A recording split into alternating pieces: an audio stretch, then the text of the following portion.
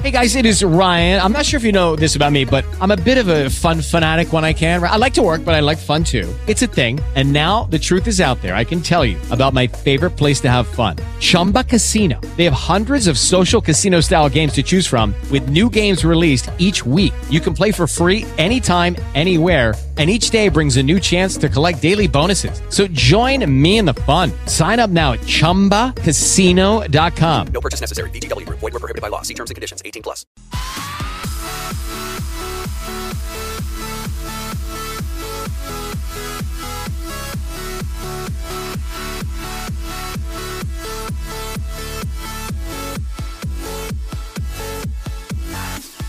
And a very happy Sunday to you. Welcome to the Rick Edelman Show here on KFI AM 640. Well, we might not be so happy for a lot of people around the country this weekend. We've had the huge natural disaster in the Florida Panhandle and up into Georgia and the Carolinas again. In Carolinas, boy, they just can't catch a break lately, right? With Hurricane Michael, we'll talk a little bit about that on the program. And also, boy, when it rains, it pours.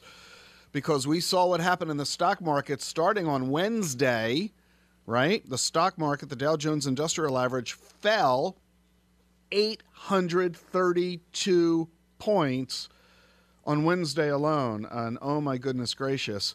A lot of folks wondering, what does this mean? What do I do? Should I get out of the market? And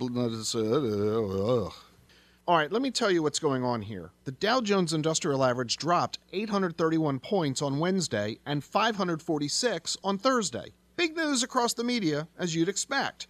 Wednesday was the third largest point drop ever, and Thursday was the 17th worst point drop ever in stock market history. Now, I want to emphasize that for you. By points.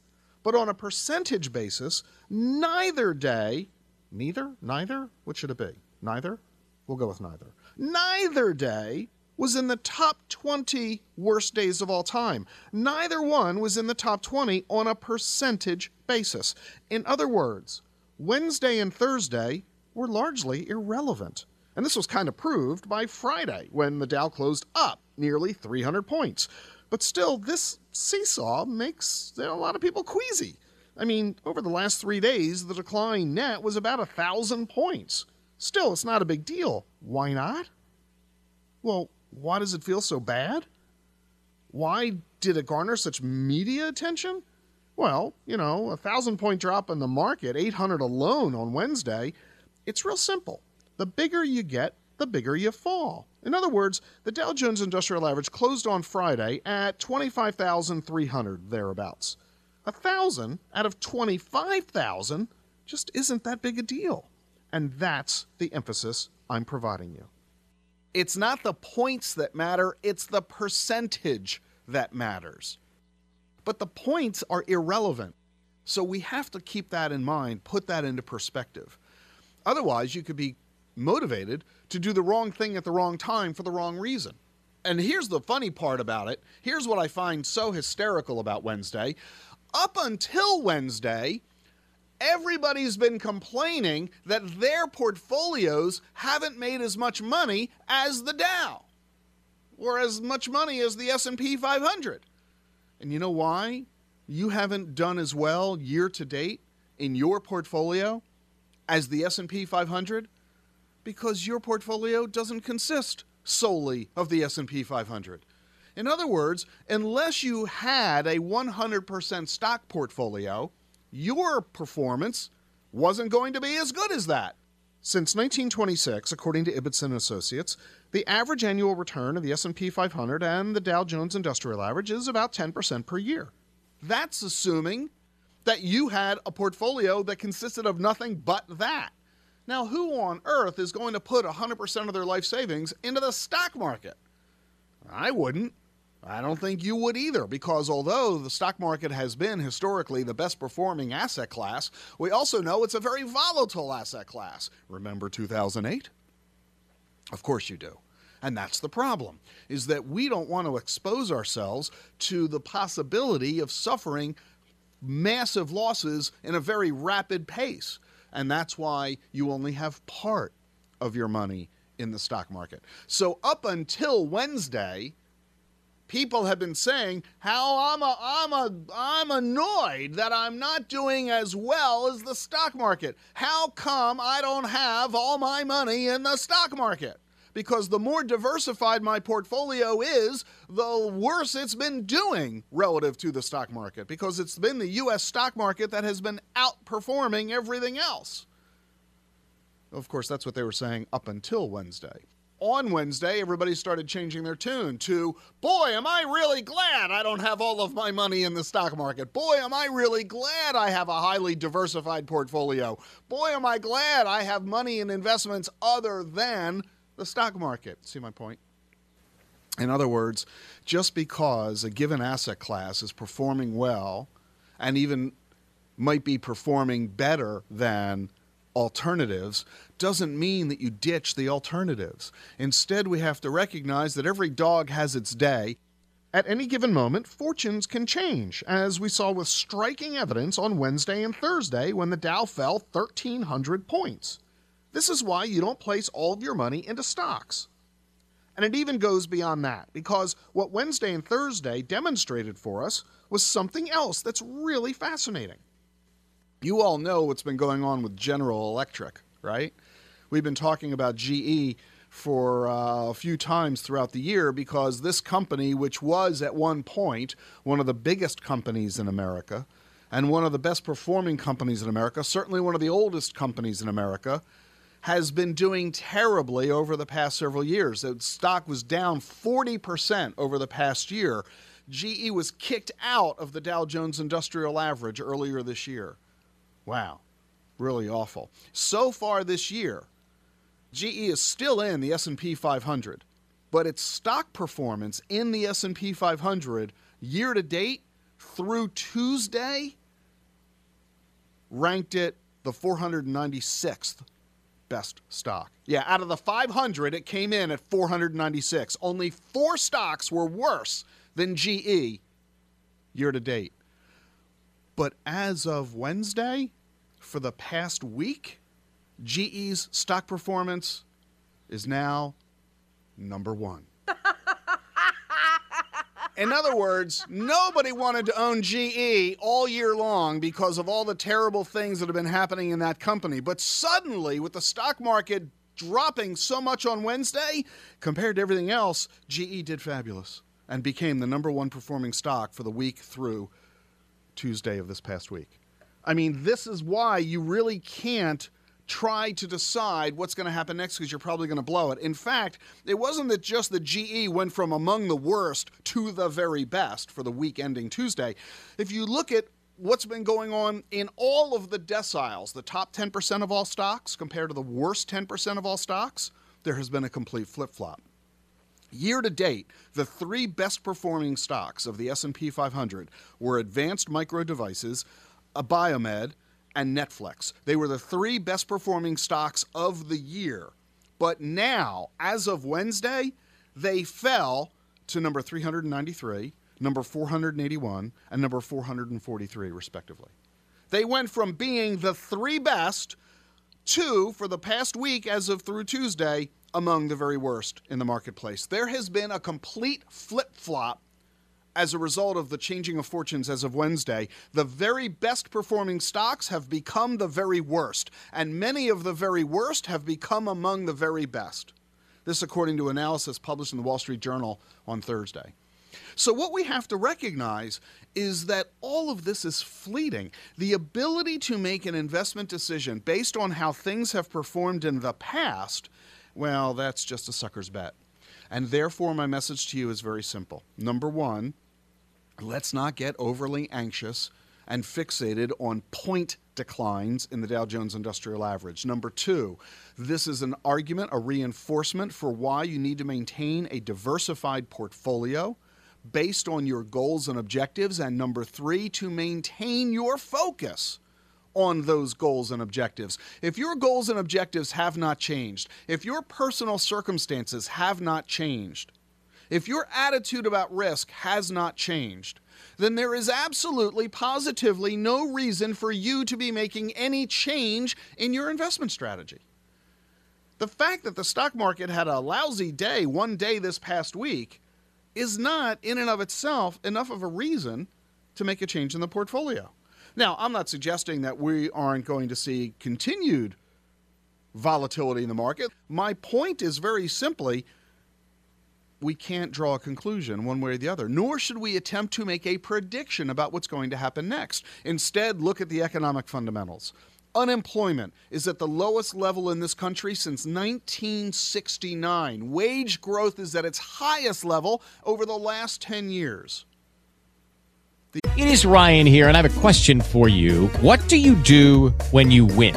Like, are you a fist pumper, a woohooer, a hand clapper, a high fiver? I kind of like the high five, but if you want to hone in on those winning moves, check out Chumba Casino. At ChumbaCasino.com, choose from hundreds of social casino-style games for your chance to redeem serious cash prizes. There are new game releases weekly, plus free daily bonuses. So don't wait. Start having the most fun ever at ChumbaCasino.com. No purchase necessary. VGW Group. Void where prohibited by law. See terms and conditions. 18+. The economy is still humming along just fine. And on that basis, the argument for staying fully invested in a diversified portfolio remains completely intact.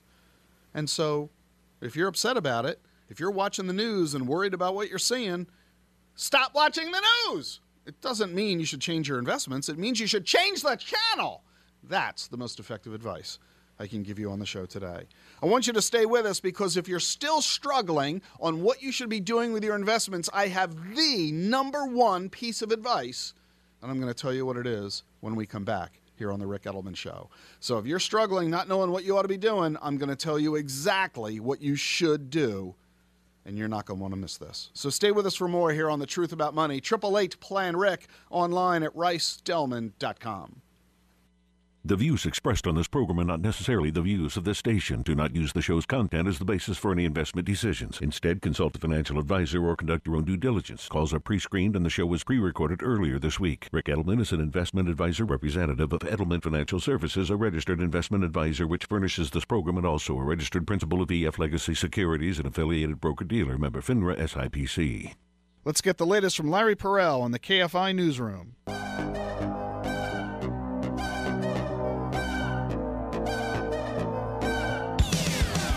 Welcome back to the program. Ric Edelman here. Thanks for hanging around with us on the show today. I told you that you really shouldn't be making any changes in your investment strategy as a result of what's been going on in the stock market this past week. But there is something that I think you do want to do. And I'm talking to you gentlemen who are listening to the program right now. You know, it's really fascinating. People are fixated on what's happened in the stock market this past week due to the volatility of the markets. What you really need to be paying attention to is what's going on in the bond market. According to the Bloomberg Barclays Multiverse Index, this is an index of all bonds all around the world, they fell in value by about $1 trillion this past week. $1 trillion. Why? Because the Fed is raising interest rates. As interest rates go up, the value of bonds goes down. So here's what I find rather ironic and almost comical. People who are upset about the stock market saying, oh my goodness, I'm fearful of losing money in stocks. I think I'll run to bonds for safety. Only to have their money go down in the bond market because rising rates are causing bond values to fall. So here's what you need to do. Beyond all else, gentlemen, as you're thinking of how you ought to make changes in your investment portfolio, you ready for this? Here it is.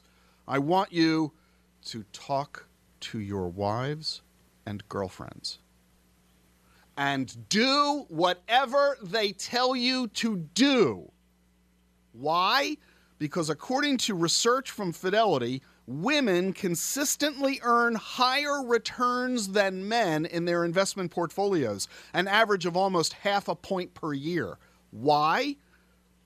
Because women trade less often. Women are more deliberative, they're more methodical, they are more considerate, they evaluate more carefully, they aren't quick to make a snap decision, and that translates into not jumping out of the market merely because the market went down one day. So, men, before you do something dumb, and before you have to pay for it when you explain to your spouse or partner why you did what you did, have that conversation. Hey, honey, I'm scared. I'm thinking of getting out of the market. What do you think? And she'll tell you to go do something else for the afternoon. Okay? It's really that simple. But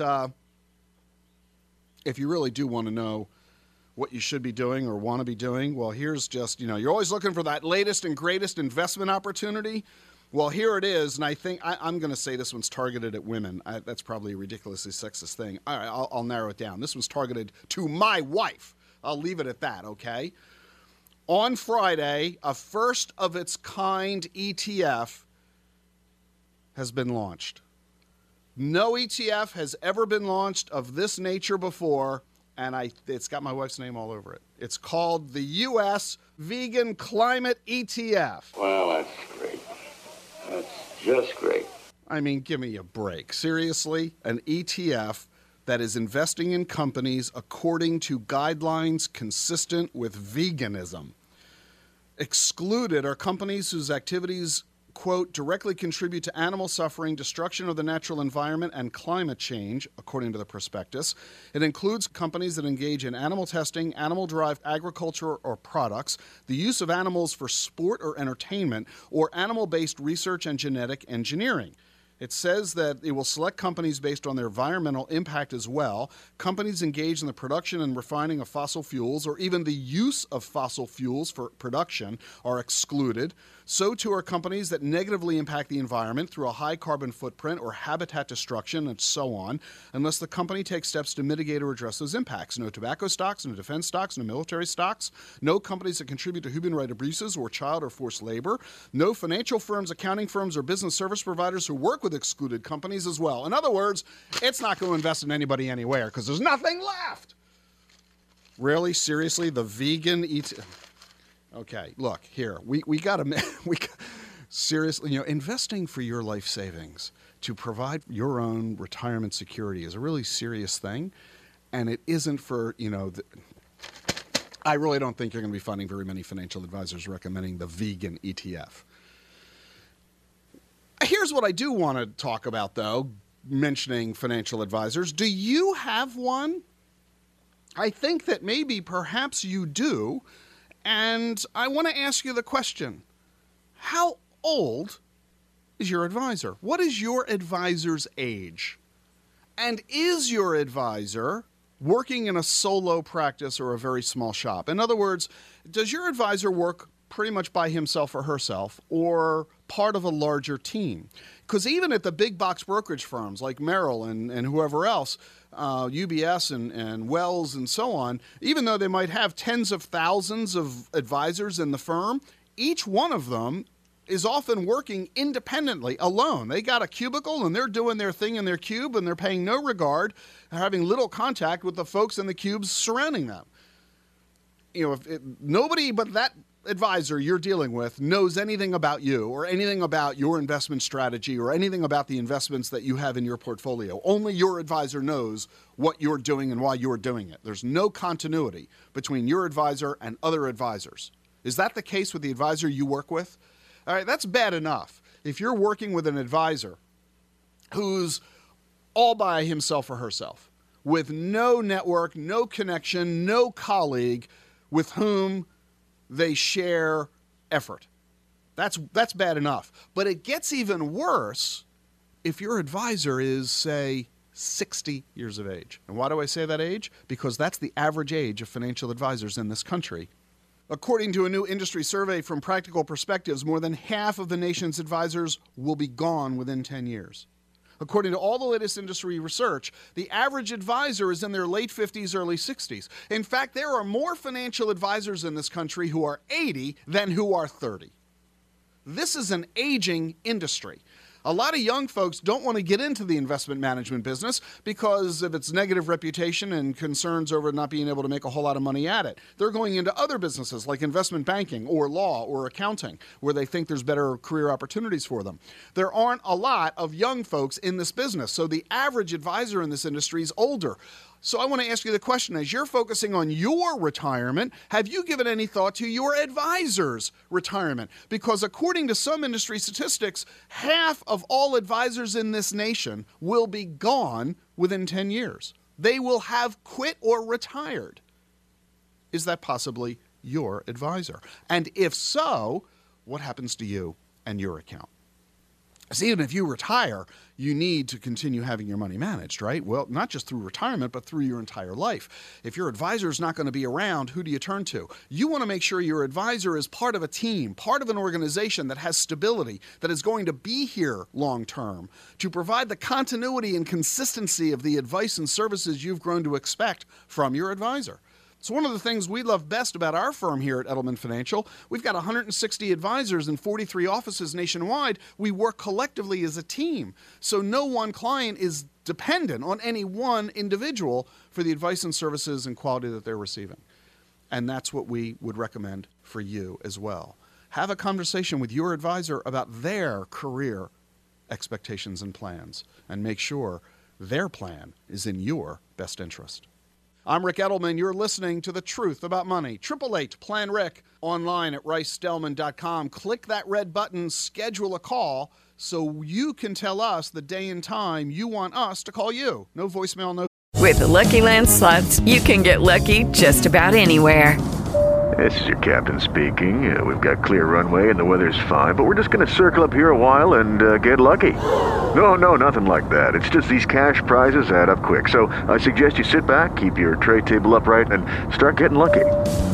Play for free at LuckyLandSlots.com. Are you feeling lucky? No purchase necessary. Void where prohibited by law. 18+ terms and conditions apply. See website for details.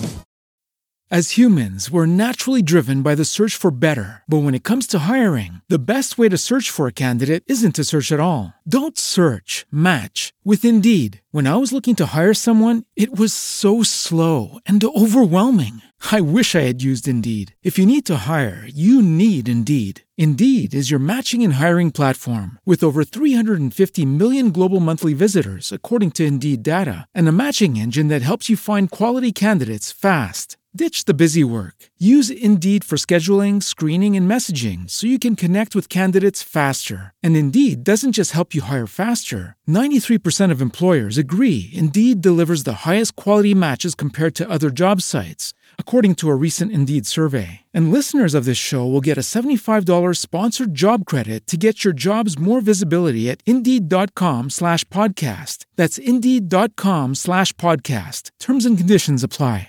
Phone tag will make it simple and easy for you to get the answers and information you need for your personal finances. Let's get the latest from Larry Perrell in the KFI Newsroom. We're taking telephone calls here on the Rick Edelman Show, heading out to Troy, Michigan. Paul's on the line. How you doing, Paul? My question is about the option of taking a lump sum on a pension. Recently, I've been given the opportunity to take one and wanted your input on it. So the question is whether you take the lump sum or a series of monthly checks for as long as you live. And it's an important question, isn't it? Because once you give them your answer, you're like stuck with it forever. So that's it. Yeah, it's like there are no redos, no do-overs, and such like that. And that's why it's pretty vexing for a lot of folks. The good news is this. It is straight math. In other words, we simply want to look at how much money they're going to offer you on a monthly basis versus if we take the lump sum, pay any taxes associated with that, invest the rest, how much income can we reasonably expect to produce from an investment we make with that lump sum, and is that money going to be equal to what you would have gotten from the pension? So the good news is all it requires is a bit of math. And I can tell you this, usually when we do that math for our clients, the answer is take the lump sum and invest it on your own to produce your own monthly income. Usually, not always, but usually that is the more cost-effective, the more economic, the superior answer given the two choices. Now I say usually, and here's one big case where it's usually not true. Great illustration are federal employees. And the reason is that in some pensions, the pension amount you receive will grow over time. They will actually increase the amount of income you're receiving. Sort of like Social Security increases. This year they just announced that there will be a very small Social Security increase for folks, mostly about $30 or $40 for most Social Security beneficiaries. So if you have a pension where the monthly income you're receiving will rise annually, then clearly that, in most cases, is the better choice. But most pensions don't do that. Most pensions, it's a fixed amount. Whatever they're giving you on day one is the same you're going to get 10 years from now, 20 years from now, 30 years from now. And that's a big reason for choosing the lump sum over the monthly pension. Because when you take the monthly pension, there are several pieces of fine print. Number one, as I just said, that amount will not rise, which means over time, inflation will take its toll on the value of that monthly check. The ability to buy goods and services diminishes because those costs rise, but the check you're receiving doesn't. Second is that when you die, that pension benefit stops. Are you married, Paul? No, single. Okay, so it's not an issue for you. If you don't have a spouse or partner, you don't have to worry about that. But for people who are married, who have a partner, that pension check stops when they die, and that leaves a huge crisis for their surviving spouse. So that's a consideration. That's not a problem for you, so not as big a deal. Another major one is lack of liquidity. Once you take the monthly check, that's all you ever get is a monthly check. If you ever need access to the big bucket of money, it's not available to you. Whereas if you take the lump sum now, invest it, and generate your own income, you can increase that income whenever you want to keep pace with inflation. You can reduce it. You can start it, stop it. If you need a lump sum, it's available to you. You have greater flexibility. And when you die, whatever you didn't spend stays there for your heirs. So the lump sum has greater flexibility that is often superior to taking the pension benefit. But here's one final point in favor of the pension. You don't have to worry about your own habits. In other words, some folks, if they are given a lump sum, will blow the cash. And they will discover at some point that the money was spent on vacations and on jewelry and on big screen TVs and on lottery tickets and beer, and they have nothing to show for it in 10 years, and now they're in trouble. Whereas if they had taken the monthly check, they can be pretty confident that they will get another monthly check next month, like Social Security checks. And so they can protect themselves from their own tendencies, if you get my meaning. So you have to know yourself. Right. You have to know, can you be trusted to receive this lump sum, manage it prudently, properly for your own personal benefit, or will you be your own worst enemy? And you would say the best thing to do is put it in an IRA? Yes, assuming you're eligible, and in most cases you are, you roll the money over to an IRA, and then you begin making withdrawals from that account whenever you're ready to start taking it. If you want it right away, you can start. If you don't need it for a while, you leave it there until you do need it, and you go from there. So in order to find out the answer for sure, we need to do that math. We need to do those calculations to evaluate how much money is your employer offering you, and can you reasonably expect to generate a similar amount of income from an investment strategy you create on your own? As I said, usually the answer is yes, we can do that, but not always. And that's why we need to go through the exercise. We actually have an office in Troy, in your neck of the woods, and so happy to sit down with you and go through this in detail, looking at the amount of pension benefit you're being offered and contrast that to the lump sum they're willing to give you as an alternative to see which strategy is best in your situation. That sounds good. So, yeah, the good news is, like I said, it's largely straight math. It doesn't require too much judgment. We'll show you the spreadsheet analysis and say, here's what you get this way and here's what you get that way. Which number looks better to you? And it'll be pretty self-evident. Yeah, if you sit down and see the growth, especially I'd be taking it 10 years before I'm eligible anyways for the full amount. So there's a lot of room for growth in that money. Yes. Those 10 years. Yes, and so you have to calculate what you would expect as a reasonable rate of return over the next 10 years and what kind of investment strategy is ideal in order to achieve that goal, as opposed to the promised pension that the employer is providing. So the good news is that fact that the employer's promise is a guarantee. The employer is saying, we will give you this money every month for as long as you live, no matter what happens in the market. But on the other hand, many employers, both state as well as private employers, are struggling to honor those promises. There's a huge pension shortfall in this country, as many employer pension plans are underfunded. And if the employer proves unable to honor its promises, then you could be discovering that you're either not getting that monthly check or you're getting a lower check than they had originally promised. Millions of Americans are finding themselves in that situation. So you've got to counterbalance the so-called safety and guarantee of their check versus their genuine ability to pay that check as promised for the rest of your life.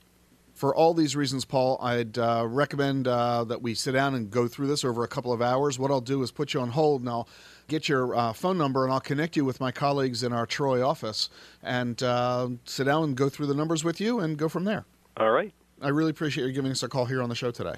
Thank you, Rick. That's Paul from Troy. If you're facing the pension question, you don't have to go it alone. Do what Paul did. Call a professional financial advisor, not your neighbor, not your friend, not the guy in the cubicle next to you who's as clueless as you. You've never done it before, but we've done it thousands of times, and we can put our benefit of our experience and expertise to your advantage. Just do what Paul did. Call us at 888-PLAN-REC. That's 888-752-6742. You know, I find Paul's question really fascinating and really timely because LIMRA just came out with a study showing that 52% of workers, so we're talking half of all Americans, say they don't know how to translate their retirement savings into monthly income. It's the very question Paul was asking about. In his case, whether to take a monthly pension or take the money out and turn it into monthly income on his own. Half of American workers say they don't know how to do that. Well, I'm not at all surprised that you don't know how to do that because you've never tried to do it before. None of us are any good at doing things we've never done before. So have you given that any thought at all? I know what you have given thought to. You've given a lot of thought to putting money into your accounts, contributing to your retirement plan at work, adding to your savings. You've been doing that for 40 years, and you've gotten pretty good at it. And that's why you've got as much money as you've got. But very seldom do people turn that upside down or inside out, where they say, okay, I've got this bucket of money. I've got these accumulated savings. How do I turn that into income? And that's an entirely different question because we have to make sure that we're minimizing our taxes as we do it. We need to make sure we're generating enough money to meet our ability to maintain our lifestyle. We have to keep pace with the cost of living because inflation makes everything more expensive over time. And we want to make sure we don't ever run out of money before we die. And not just our death, but that of our spouse as well. And ideally, we're going to have money left over to leave as a legacy and inheritance for our children and grandchildren. This gets pretty complicated. And if you don't know how to do it, if you've never done it before, don't go it alone. Call us at 888-PLAN-REC and let us help you through that. It's a big decision to make. It's a massive calculation. And you want to make sure you get it right, and that's the expertise and experience that professional financial advisors can provide for you. We're happy to help at 888-PLAN-REC. That's 888-752-6742. And it's fascinating, financial education, which is really focusing a lot of folks on their retirement, you know what? It begins much earlier than that, and so I'm really excited to remind you that we have, in November, our first children's book being published. Gene and I have written, between the two of us, 10 books. I've done 9 of them. Gene's book, The Other Side of Money, is really popular with a lot of our clients as well. And for the first time ever, we're writing a children's book, and it's aimed at 3 to 6-year-olds, being published by Simon & Schuster. It's called The Squirrel Manifesto. You can pre-order it right now on Amazon and Barnes & Noble online and in your favorite booksellers.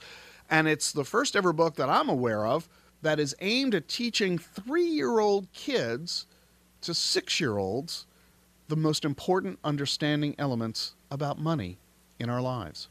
So check out The Squirrel Manifesto, perfect for this holiday, right?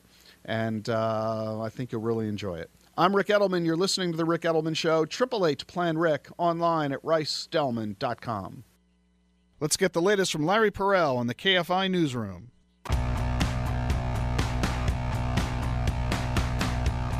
Welcome back to the Rick Edelman Show. We invite you to send me an audio from your smartphone of your question, and that's what Kerry did from California. He sent his question to AskRick at rickedelman.com. Here it is. Hi, Rick.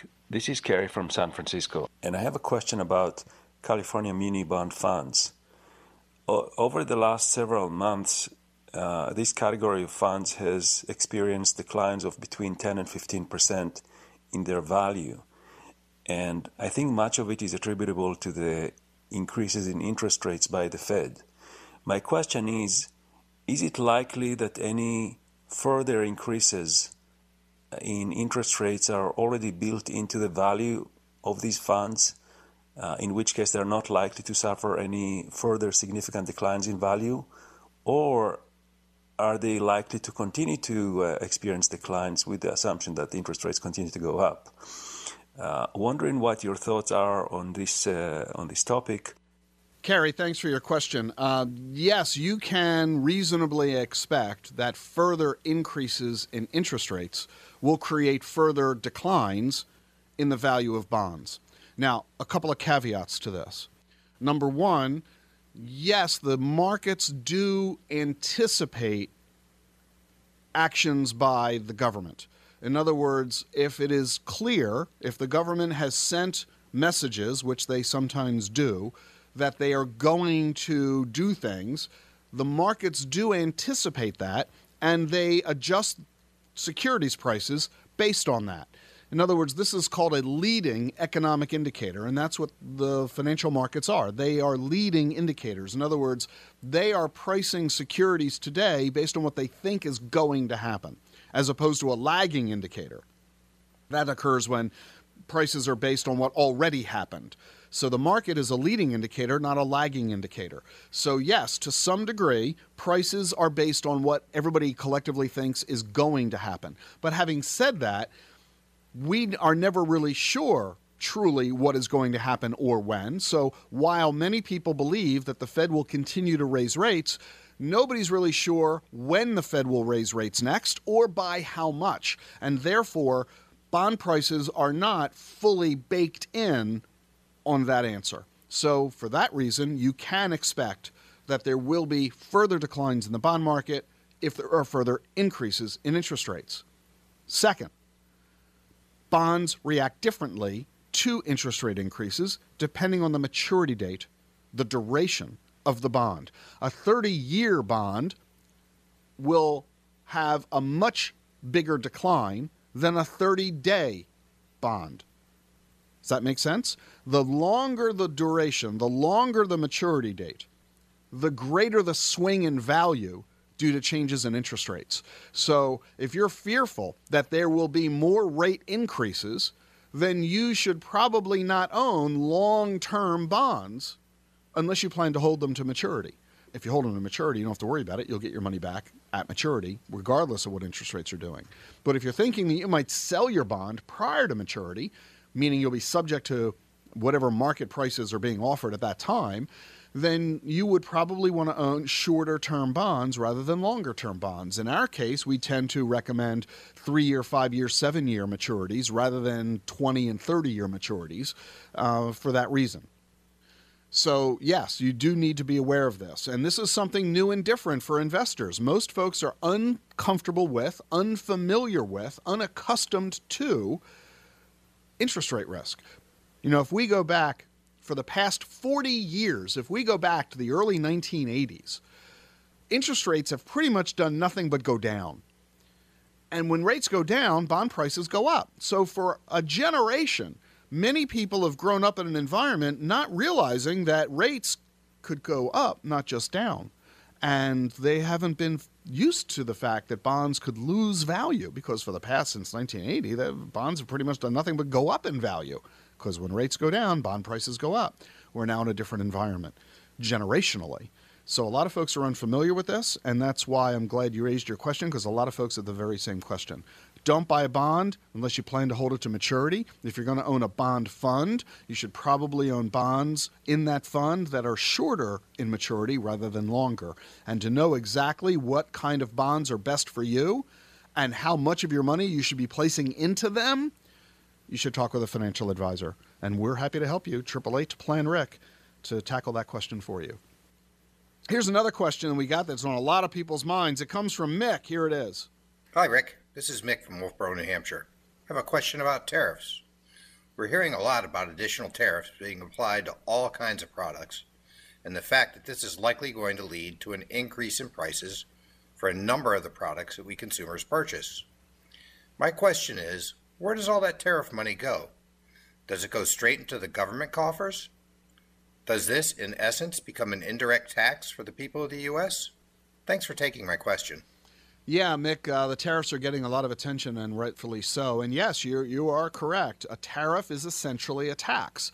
It's a tax targeted on a foreign company that is selling goods and services in the U.S., and it's a way for the government to tell American consumers, don't buy that foreign product, instead buy a domestically manufactured or provided product or service instead. So yeah, tariffs are essentially taxes, and the money essentially does go into the government coffers. It's really that simple. Foreign governments retaliate by doing the same thing. You know, when one government, throws a punch, the other governments throw equal punches, and there you are. So yes, the tariffs make products and services more expensive, and the money goes into the government in taxes, which is good news, right? We've got a massive deficit, right? The government is spending more money than it's receiving. This helps to solve that problem, but the burden is paid by American consumers who foot the bill. So yeah, that's what tariffs are. Tariff is synonym for tax. Revenue generation protocol. Right? I mean, they come up with all kinds. You ever notice that you no longer write your taxes at the end of the year to the IRS? They want you to write your check to the United States Treasury, because nobody wants to write a check to the IRS, but everybody's happy to be patriotic and write a check to the United States Treasury.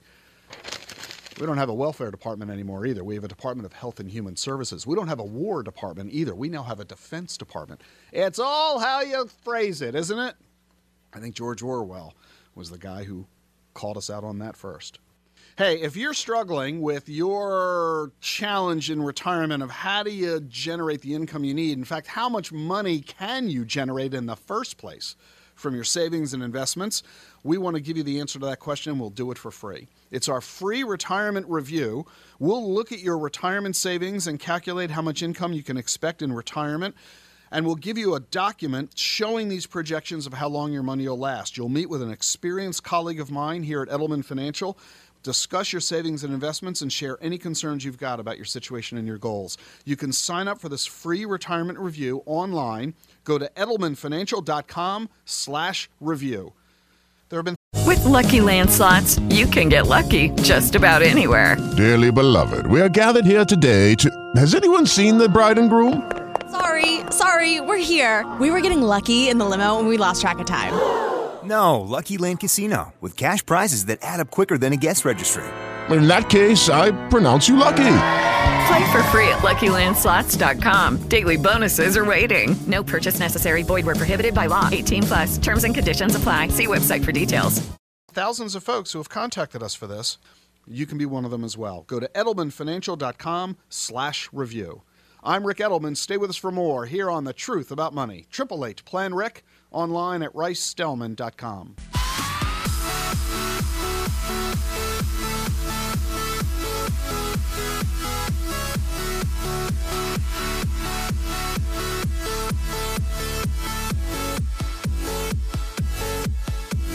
It's hour 2 of the Rick Edelman Show here on KFI AM 640. Last hour, we talked about the tremendous impact of Hurricane Michael on the East Coast.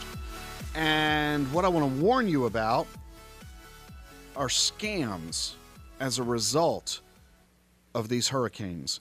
FINRA has just introduced an investor alert. They are warning folks that you might get an email, a text, a phone call. You might see something on social media from outfits that are claiming big investment opportunities resulting from the cleanup after these disasters. You know, we've seen the devastation. Houses torn down, buildings destroyed, massive flooding requiring intensive repair and rehabilitation. And so you get some scam artists who say, hey, we just won a contract from the state of Florida and we're going to make billions of dollars and hey, invest with us. All of this stuff is nonsense. The most frequent scams are associated with cleanup and rebuilding efforts. They often trumpet breakthroughs in science and technology regarding flood-related issues such as contamination, and it's all just nonsense. If you come upon an investment opportunity related to the hurricanes, throw those opportunity offers away. Don't make any investment decision before talking with a professional. We can help you evaluate the legitimacy of it. We can help you do research into the principles involved to see if maybe they've got black marks on their licensing or what have you. So if you come upon an opportunity that looks too good to be true or something that looks appealing, call us before you act. Call us at 888-PLAN-RIC. That's 888-752-6742. Let us evaluate it with you. And maybe, just maybe, we'll be able to help you steer yourself away from something that is something you want to stay away from. By the way, this is not the only kind of scam that's out in the marketplace these days. The SEC has just charged a group of internet marketers for allegedly creating and disseminating rags to riches videos to trick retirees into opening brokerage accounts and trading high-risk securities. I'm going to give you 2 words here, short little phrase, and I want you to tell me if you've ever heard of this. Binary options. Have you heard of this? This is a scam that came out about 3 or 4 years ago. I haven't heard about it since, but the SEC has just nailed a group of marketers pitching the same thing. They say that investors have been conned out of tens of millions of dollars. 10 individuals have been charged in this fraudulent marketing campaign, and you need to be aware of this. So if you hear anybody touting binary options, run, don't walk to the nearest exit. Also, have you invested in universal life insurance? This was a product that was very popular back in the 1980s and 1990s. It was supposedly a way for you to obtain life insurance at a much lower cost than traditional whole life insurance. And the people who bought these policies back in the 80s and 90s, well, remember where interest rates were back then? Interest rates were much higher, and the insurance companies were assuming that they were going to continue to earn those high interest rates, and that's why they were able to charge very low costs for the policies. Well, guess what? Those high interest rates have come down, the policy costs have gone up, and the people who bought those policies back in the 80s and 90s, well, they're now in retirement. They're now in their 70s and 80s and 90s, and they are getting notices that the cost of their insurance is rising to the point where people can't afford the policies anymore. So just about the time they're getting nearer to their date of death, they have to cancel the policies because they can't afford them anymore, and all the money they've spent through all of these decades is, poof, it's gone. So if you own a universal life insurance policy, different from whole life, different from term life, if you own a universal life insurance policy and you are struggling to figure out what to do with it, can you afford to keep it? What alternatives might you have available to you? Give us a call. We may very well be able to help you with that. So call us at 888-PLAN-RIC if you have a universal life insurance contract and you're struggling about what to do with it.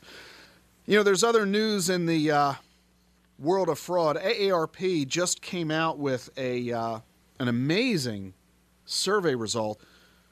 You have an online account, right? You have more than one. You got a bunch of them. So just pick your most frequent online account. Put that in your head for a minute. All right? You know what account you have online that you use more than anything else. And you have a password, don't you, on that account? Do you use that same password on more than one account? According to AARP's research, half of all Americans do. Half of us have the same password across multiple online accounts. That's dangerous because if a crook gets a hold of one, they can therefore use it to open lots of others of your accounts. Half of Americans have found fraudulent charges on their credit or debit card, but only 14% have ordered a credit freeze on their credit report. So if you haven't frozen your credit report, you can now do it for free. As of last month, the federal government says it's now free for you to freeze your credit report. So you need to take a look at this. Also, keep in mind that using a debit card does not protect you from fraud the same way as a credit card does. Let's say you use a credit card and you get ripped off. Someone steals your card, someone makes a fraudulent purchase, or you use your card yourself, but the vendor doesn't deliver the goods, right? And you just you just charged hundreds or even thousands of dollars and you got nothing to show for it. Under federal law, you're only liable for the first $50. As long as you notify the vendor and the credit card company right away, like I think it's within 48 hours, your liability is only $50. But that's not true if you use a debit card. If you use a debit card, you own the total liability for a fraudulent charge. So you need to be aware of this fact. So I'm going to give you 3 simple steps. Number 1, put a freeze on your credit report. Number 2, set up online access for all of your financial accounts. Why? Because if you don't set up online access for your accounts, a crook might do it in your place. So you need to do it first. And 3, I know it's a nuisance, I know it's a pain, but create a separate password for each of your accounts. If you'll engage in it in this way, you will do a lot to reducing the risk that your accounts will get hacked. And you know what else is happening in the world of Wall Street? Annuity sales are growing, especially among wirehouses and independent broker-dealers. It's interesting that annuity sales have been dropping for the past couple of years. Why suddenly are indexed annuity sales rising? You know why? Because the Department of Labor's rule that was prohibiting these products went away. The courts overturned the Department of Labor's rule regarding the fiduciary standard that required Wall Street to act in the best interests of their clients. That rule went away. And while the rule was about to be implemented, there was a reduction in the sale of the indexed annuity products. But now, suddenly, with the rule gone, with the guard no longer guarding the hen house, the fox is moving back on in. Independent broker-dealers have sold $2.6 billion worth of indexed annuities in just the second quarter of this year. Overall annuity sales are up 18% from a year ago because the rule doesn't exist. Meanwhile, the SEC is creating its own best interests rule to replace the Department of Labor's rule that the courts threw away, but an organization called the Plain Language Group says the SEC's proposed rule is written at the 14th grade level. The average adult reads at the 8th grade level. They say that there's a problem with the way the information is laid out. Costs and fees don't appear until the second page. Bullets on the left side of a page don't have the same type of information as bullets on the right side of the page. There's a lot of industry jargon. In other words, the SEC's proposal could probably use some improvement. So you got to watch out. Is an organization that you're dealing with acting in your best interests? And are they doing so because it's the right thing to do, or are they doing so only because a regulator says they gotta? Merrill Lynch, which originally said they would conform to the fiduciary standard, has reintroduced commissions into retirement accounts. So has Commonwealth Financial and JP Morgan. They originally said they would ban commissions in retirement accounts. They now have changed their mind. Why? Because the rule went away. You want to make sure your financial advisor is looking out for you. And if you're not sure, give us a call. 888-PLAN-RIC. That's 888-752-6742. We're happy to serve as your fiduciary, looking out for your best interests. It's the way we'd want to be treated, and it's the way we think you ought to be treated too. You can visit us online as well. Just go to rickedelman.com. That's ricedelman.com. And if you want to talk to us, click that red button, schedule a call. And all you got to do is tell us the day and time you want us to call you. No voicemail, no phone tag. We'll make it simple and easy for you to reach us so that we can get you the answers you need to all your personal finance questions. It's 888-PLAN-RIC or online at rickedelman.com. Stay with us for more when we come back here on The Rick Edelman Show.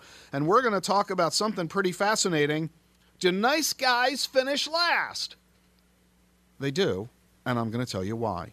So stay with us for more on The Rick Edelman Show. Let's get the latest from Larry Perrell in the KFI Newsroom.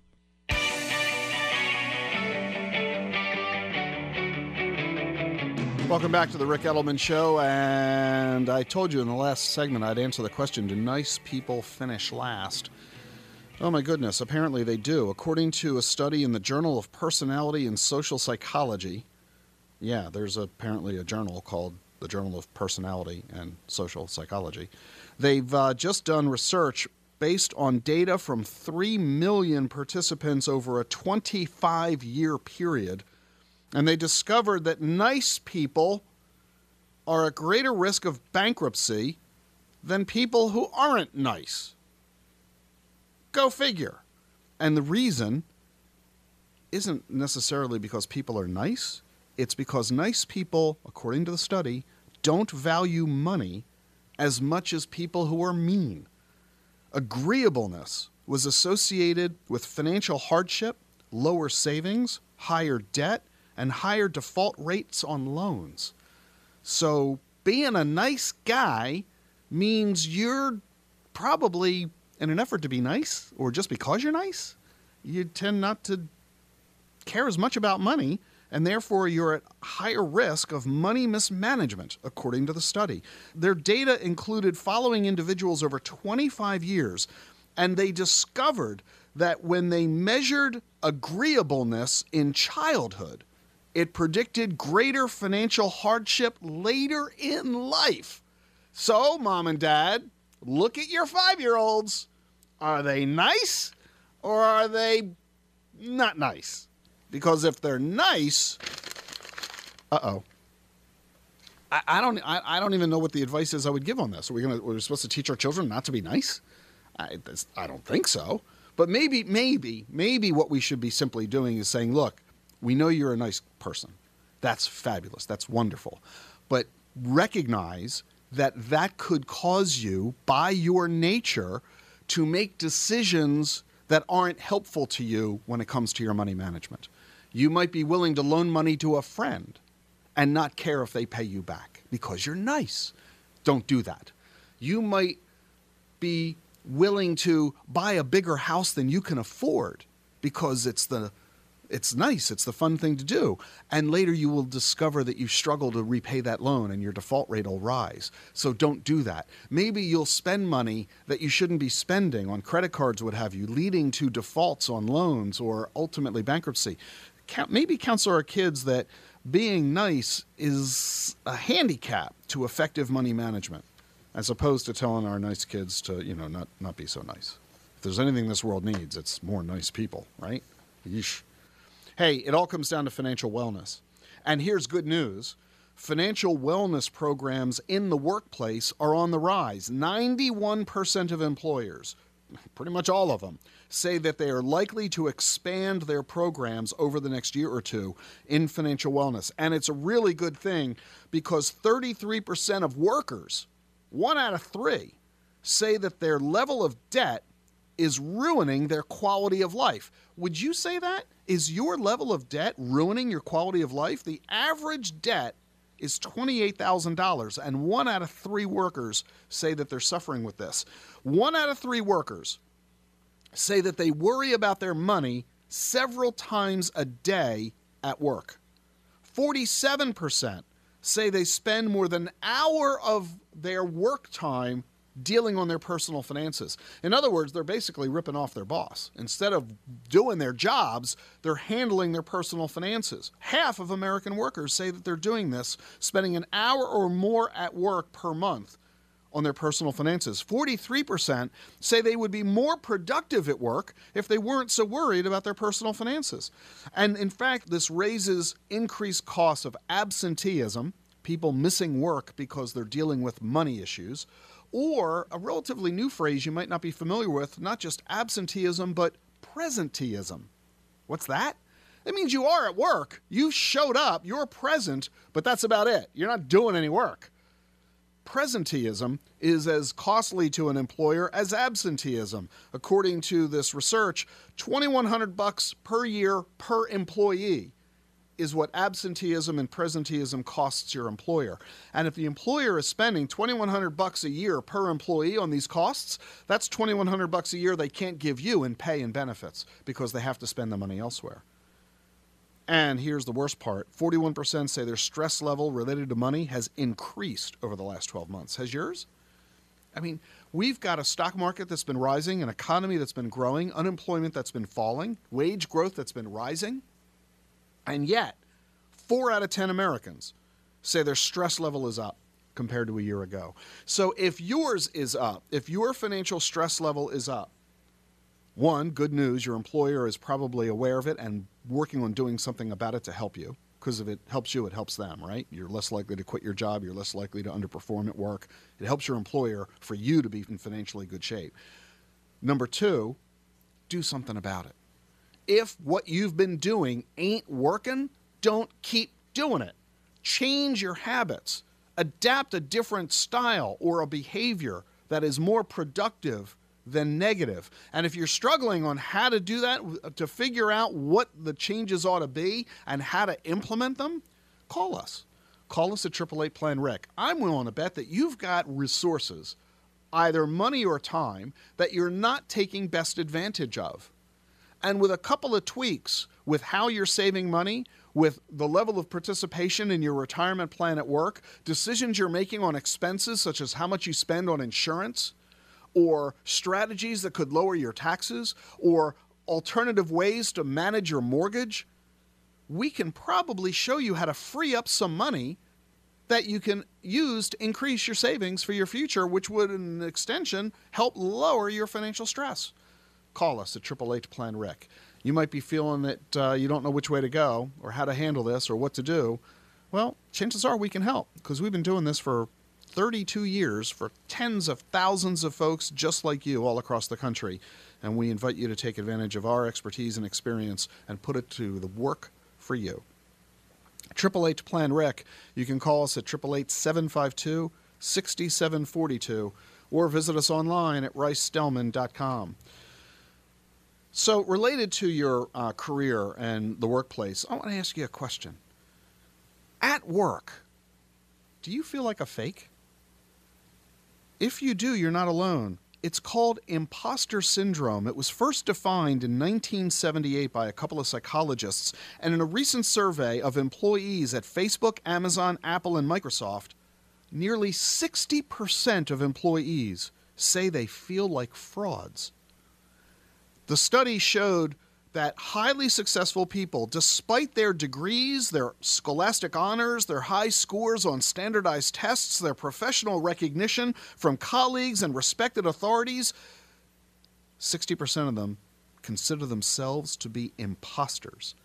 In 2011, the International Journal of Behavioral Science found that 70% of American workers experience imposter syndrome at some point in their lives. I'm here to tell you, you don't need to feel that way. Your boss hired you because of your ability to do the job. You are performing. You do have the ability to do this. You don't need it all to feel like a fake. If it's holding you back, I encourage you to talk with someone who might be able to address this issue. It's a key psychological misfiring that is affecting an awful lot of American workers and maybe could be holding you back in your career without you realizing it. Imposter syndrome. Who would have thought? I'm Ric Edelman. You're listening to The Truth About Money. 888-PLAN-RIC, online at ricedelman.com. Let's get the latest from Larry Perrell in the KFI Newsroom. You're listening to The Ric Edelman Show. We talk a lot here on the program about the coming Social Security crisis and the importance that we get Congress to take action now. Judy was boring. Hello. Then Judy discovered ChumbaCasino.com. It's my little escape. Now Judy's the life of the party. Oh, baby, mama's bringing home the bacon. Whoa, take it easy, Judy. The Chumba life is for everybody. So go to ChumbaCasino.com and play over 100 casino-style games. Join today and play for free for your chance to redeem some serious prizes. ChumbaCasino.com. No purchase necessary. Void where prohibited by law. 18 plus terms and conditions apply. See website for details. Help us further this conversation, I'm very excited to bring onto the program Alicia Meynell. She's the Peter F. Drucker Professor of Management Sciences at Boston College's Carroll School of Management. And more to my heart, she's the director of the Boston College Center for Retirement Research. That might not sound like a big deal to you, but in our circles in the financial planning world, the Boston College Center for Retirement Research produces some of the most important data useful in the financial planning world. So, Alicia, I'm really excited to have you with us on the program today. Oh, I'm delighted to be here, Rick, and I like your endorsement. Alicia is a former member of the President's Council of Economic Advisors. She was former Assistant Secretary of the Treasury for Economic Policy.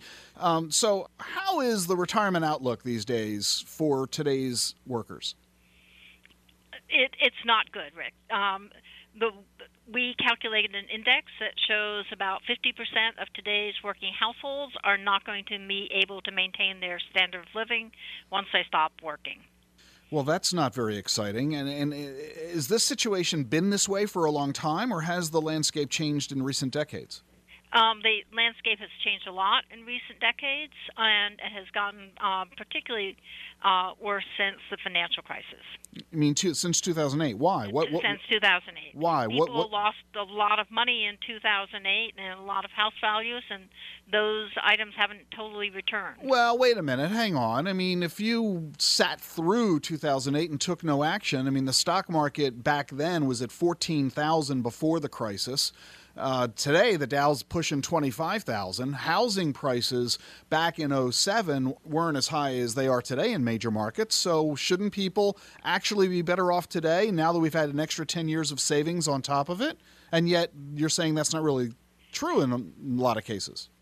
So let's start with the stock market. The people who hold stocks are the people in the high-income groups.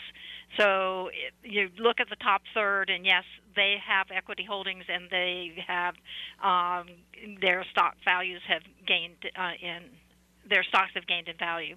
But for the bottom two-thirds of households, they really don't hold very much in stocks.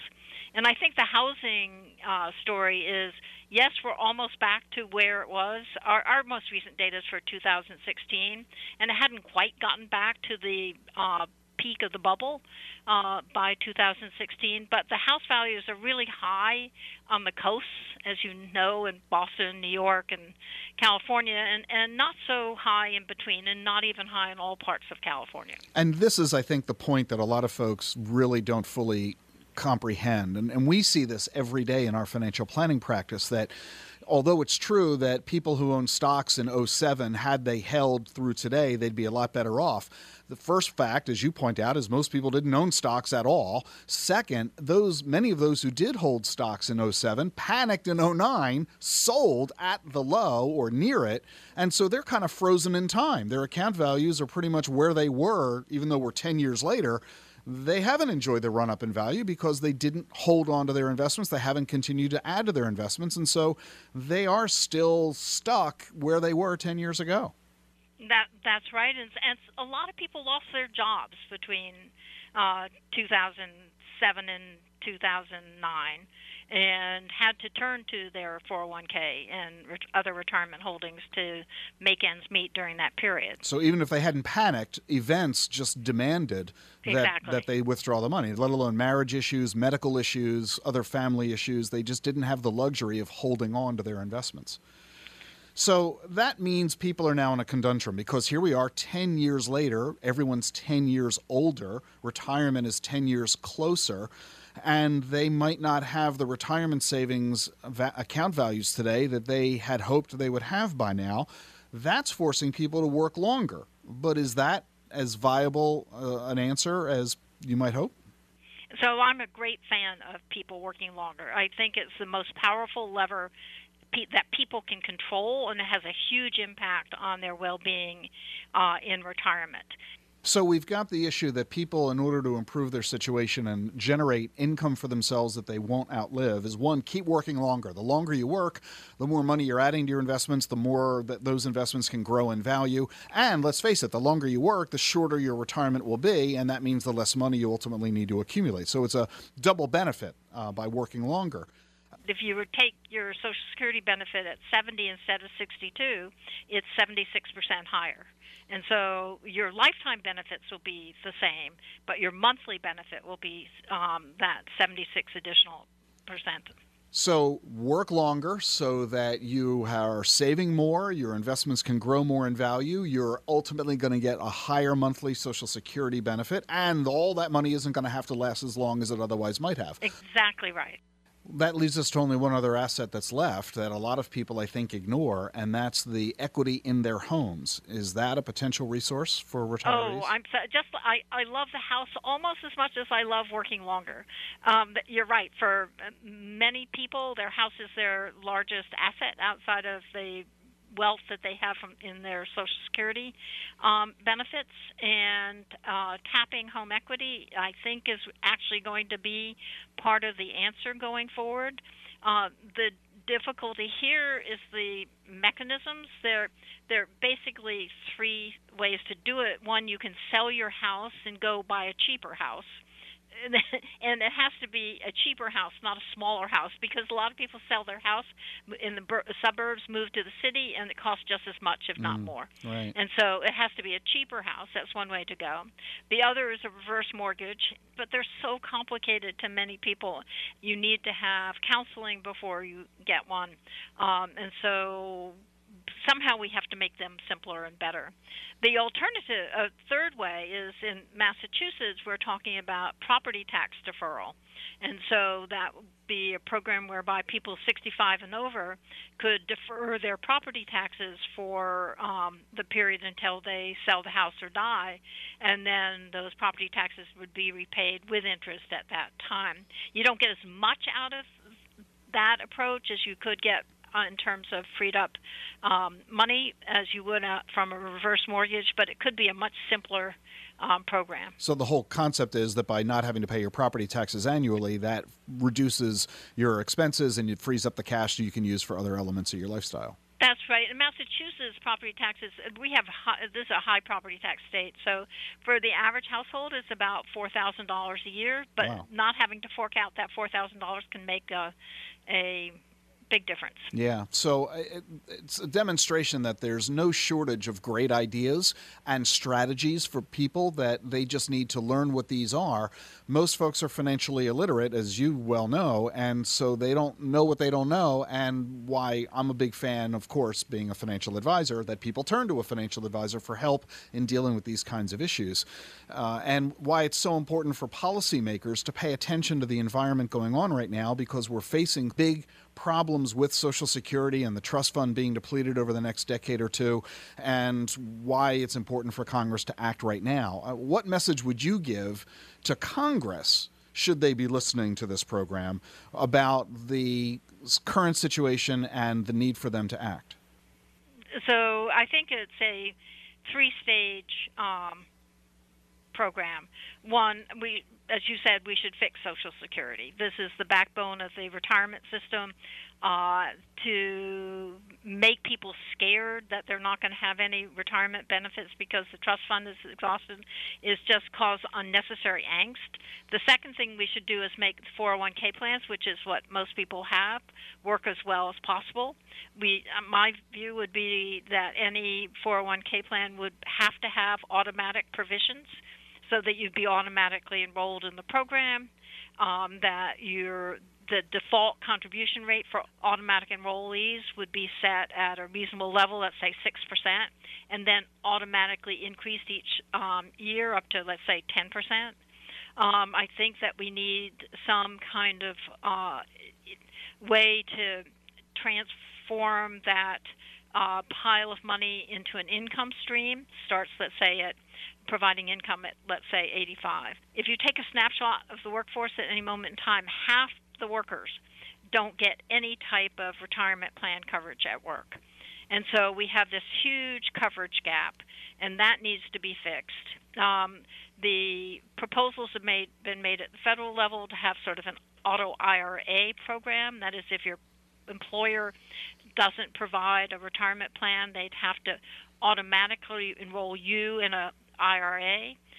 The federal government hasn't acted on that, and so the states have really taken the lead in setting up these auto IRA programs. So we need to fix Social Security, make 401ks work as well as possible, address the coverage gap, and then really try to educate people on the importance of considering their house as part of a retirement asset. Well, I hope members of Congress are listening to the program right now, and maybe we'll send them an audio clip and perhaps a transcript, so beat them up over the heads until they take action, because the clock's ticking, the population's aging, and the situation's getting worse as we go. So that's Alicia Monell, who is the director of the Boston College Center for Retirement Research.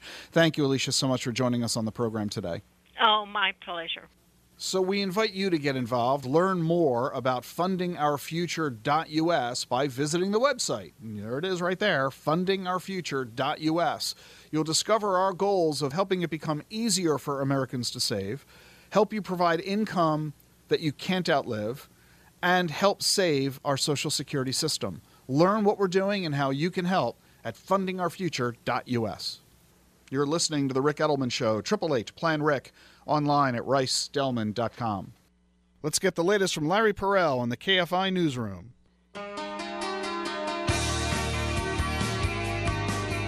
Welcome back to the Rick Edelman Show. When's the last time you went into a supermarket? Oh, like yesterday, maybe today, certainly probably going to go tomorrow. It's one of the things that I think we all have in common is going to the supermarket. And we all have pretty much the same experiences in that supermarket. We wait in a pretty long line to go through the checkout, and we're always looking, if we go into that 10 items or fewer line, I guarantee you're counting the number of items the guy in front of you has, right? Because if he's got 11, you're annoyed. Well, guess what's coming? The cashierless store. In San Francisco, the first one has now opened. It's called Standard Market. It is the first completely automated cashierless store. You download an app, and after you've done that, you go in, you grab what you want, and you leave. That's it. Nothing else to do. Cameras using facial recognition identify you and what you bought. This new startup has raised over $11 million in venture capital. They have formed partnerships with 4 retail chains. Their goal is to add their technology to 100 stores a day. 100 stores a day by 2020. Oh, by the way, 5 of the 7 founders of this thing came from the SEC, where they built AI software used to detect fraud and trade violations. They're now using their expertise to help see if you're going to steal from the store. So, wow, pretty interesting illustration of the technological changes that are coming to society. I talk about them a lot in my book, The Truth About Your Future. That's what it's all about, exponential technologies and how they're impacting every aspect of our daily lives. Here's some of the latest and greatest announcements that have recently come out in the field of quantum computing. This is the entire next generation of computing. Google, Microsoft, Intel, and IBM, they're all investing in this. There are over 70 prototypes already. The U.S. House of Representatives just passed a bill, the National Quantum Initiative Act, to accelerate education, research, and development. They say that the quantum computing can lead to new pathways that will cure cancer, explore the universe, develop unimagined new materials, and solve complexities of our own human biological systems. It's really kind of amazing when you think about what's coming next. You know what's already here? AI to help catch criminals. In China, police in the Zhengzhou East Railway Station have caught 7 fugitives who were connected with major criminal cases. They have found 26 other people using fake IDs. You know how they did it? They're wearing special eyeglasses that have AI built in that give them facial recognition. So just by looking at people in the crowd, they're able to identify if you're really you or not. You know, we just talked about a new supermarket where there are no cashiers. There's a coffee shop near Brown University where students are the customers and they get free coffee. No cash is accepted. The university students, however, in order to get the coffee for free, have to provide their name, phone number, email address, and their major. They also have to provide their date of birth and their professional interests. And the coffee shop collects the data and sells it to corporate sponsors who will then reach out to these students through logos and apps and digital ads and screens in the stores and on mobile devices. And are you willing to give away your personal data in exchange for free stuff? That's the premise of this coffee shop, and it's raising a lot of eyebrows among those in the privacy war. Meanwhile, in the field of medicine, a Chicago startup has now 3D printed a human cardiac patch. It's a major milestone leading to bioprinting fully functioning organs. You take a patient's own blood cells, you reprogram them into stem cells, you make the stem cells into 3D bioengineering. The human heart becomes viable for transplantation. It's the first time a cardiac patch was bioprinted 3D with multiple cell types that the human heart is made of. Meanwhile, researchers at the University of Oxford's Department of Clinical Neurosciences has created the first robotic system that operates on a human eye. A robot doing surgery on your eye. They insert the robot into the pupil via an incision less than 1 millimeter in size. The surgeon then operates the robot via a joystick. It eliminates the worry that the surgeon's hands might shake or accidentally move or whatever. The robot has already been used to conduct 2 routine procedures, removing a membrane from the retina and dissolving hemorrhages under a retina, and in both cases the results were better than what human doctors could do. At Johns Hopkins, scientists have developed an electronic skin that can fit over a prosthetic hand. It allows the user to feel sensation, including pain, through a prosthetic skin. Pretty amazing. The FDA has now approved of an AI system that will assess whether a patient has a disease that might lead to a vision loss. It's 87% accurate, and it's the first screening device that doesn't need a human clinician to interpret the image. A robot system doing it all by itself. There's an optometrist who's invented a bionic contact lens that lets people see 3 times better than 20/20. How would you like to have binoculars in your eyes, or being able to look as if you're using a microscope? That's what has already been created with a bionic contact lens. These kinds of innovations and more are going to radically improve quality of life for pretty much everybody on the planet once they reach mainstream production. Some other fascinating changes going on in the field of exponential technologies. At MIT, they've created a wearable interface that knows what you're thinking without you having to say anything out loud. It's a white plastic strip. It hooks over your ear, goes below your jaw. The electrodes pick up the neuromuscular signals that are released when you think of a certain word, sort of like saying it in your head. And it's accurate 92% of the time. So people wearing this device, say they're paralyzed and can't speak, or say they don't have a voice box, say they have some kind of physical disability, just by thinking they're able to communicate. It's amazing what's going on in the field of medicine, but it's not just the field of medicine where we're seeing some pretty amazing innovations. In the field of robotics, scientists of MIT have made a robot that can teach itself to see and identify objects and how to manipulate them as well. No robot's been able to do this before. This robot is capable of picking up an object it's never seen before, and without resorting to trial and error, it knows what to do with the object. That's how humans do it. You pick up an object you've never seen before, and you know how to pick it up without breaking it. You know how to turn it so that you can examine it. This robot's able to do the very same thing. This is just a few of the illustrations of what's going on in the field of exponential technologies and how they're going to radically improve and alter every aspect of life that you can think about. And that's why we encourage you to go to our YouTube channel. Go to youtube.com/Edelman Financial, and you'll see the 21 videos that I've recorded that teach you what's going on in the field of exponential technologies. 21 chapters. We've had hundreds of thousands of people watch these videos. We've had almost 400,000 people watch Chapter 15 on college planning. 186,000 on safety and security. 175,000 have seen the video on estate planning. You know how many have watched my investment strategy chapter? 597. No, not 597,000. 597. Only 600 people have watched it. You know why? We just put it up there. It's brand new. Now's your chance to go see how you need to alter your investment strategy so that you have a portfolio of the future and not one simply based on the past. So we invite you to go to YouTube, the Edelman Financial channel, to get the information on the truth about your future. You can also buy your copy of my New York Times business bestseller, The Truth About Your Future, available at your favorite bookseller. I'm Rick Edelman. Had a pleasure being with you here today on the program. Remember, if you love the show, tell a friend. If you hate the show, tell an enemy. I'll see you next week. With the Lucky Land Slots, you can get lucky just about anywhere. This is your captain speaking. We've got clear runway and the weather's fine, but we're just going to circle up here a while and get lucky. No, nothing like that. It's just these cash prizes add up quick. So I suggest you sit back, keep your tray table upright, and start getting lucky. Play for free at LuckyLandSlots.com. Are you feeling lucky? No purchase necessary. Void where prohibited by law. 18+ terms and conditions apply. See website for details.